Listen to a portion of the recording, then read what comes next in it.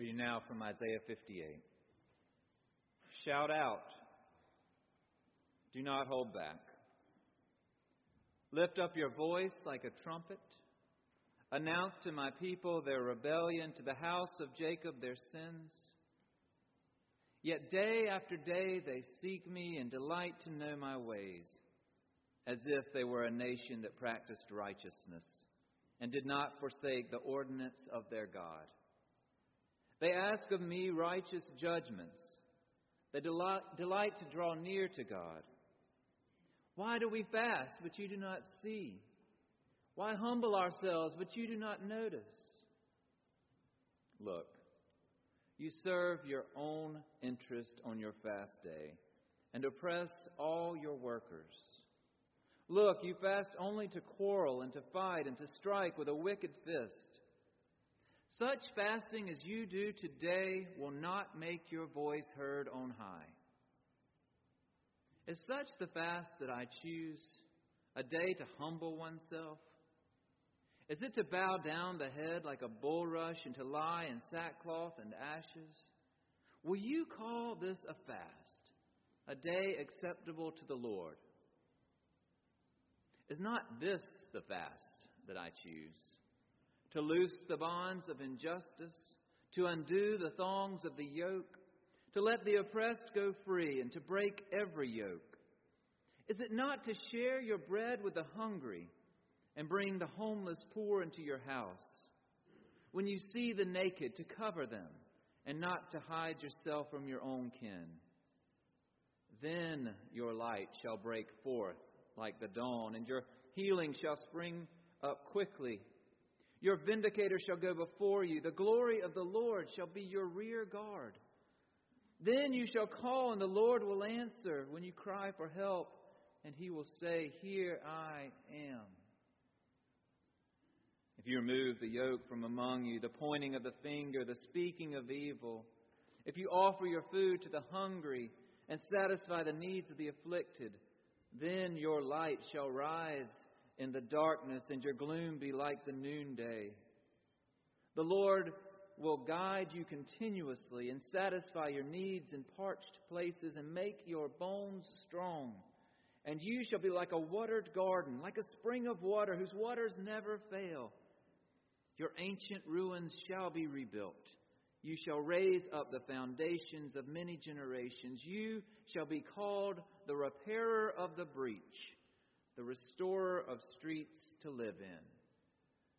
The word of the Lord. Thanks be to God.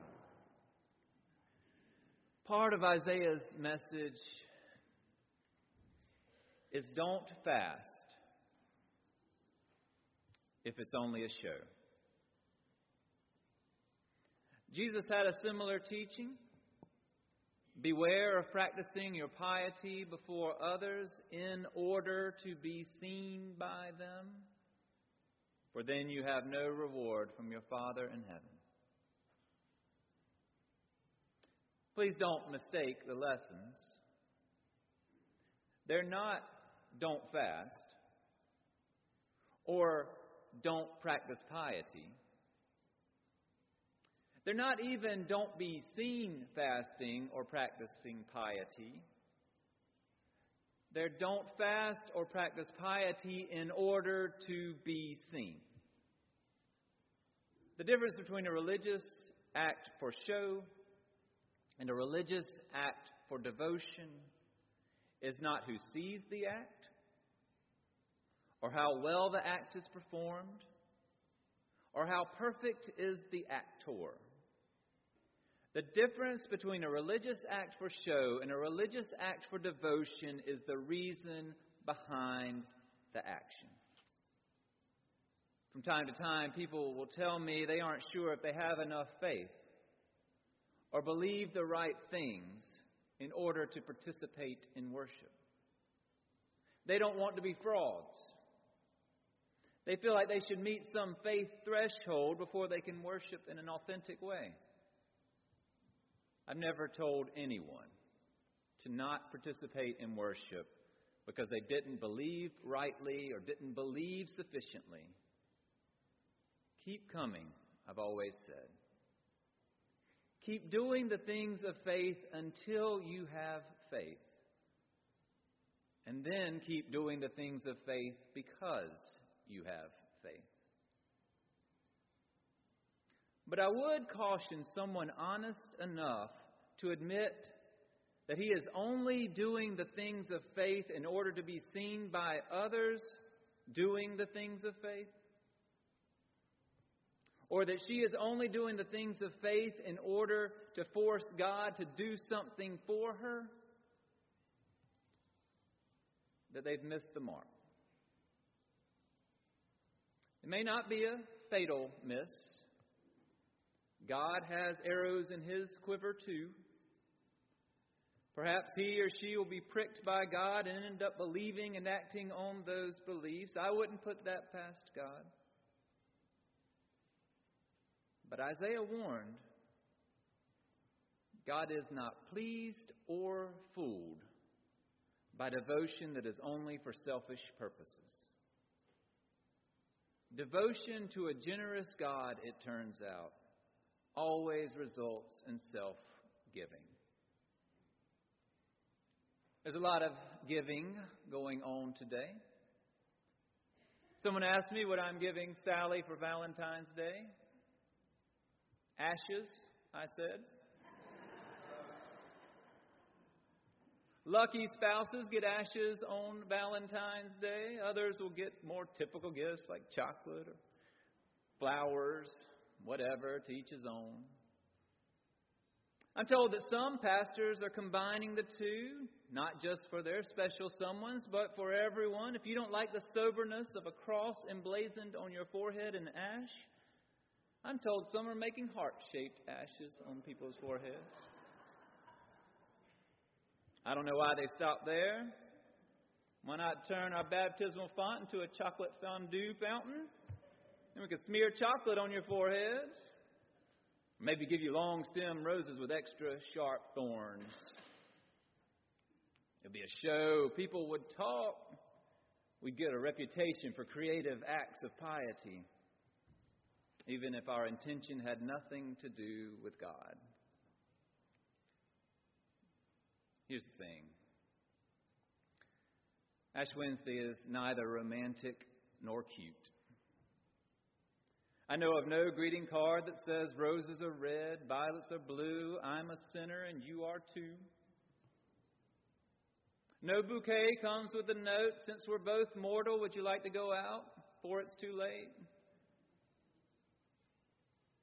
Ash Wednesday has nothing to do with Cupid's heart and everything to do with God's heart toward us and our hearts toward God. Love is absolutely a part of Ash Wednesday. We're reminded across the Scriptures that God is slow to anger and abounding in steadfast love.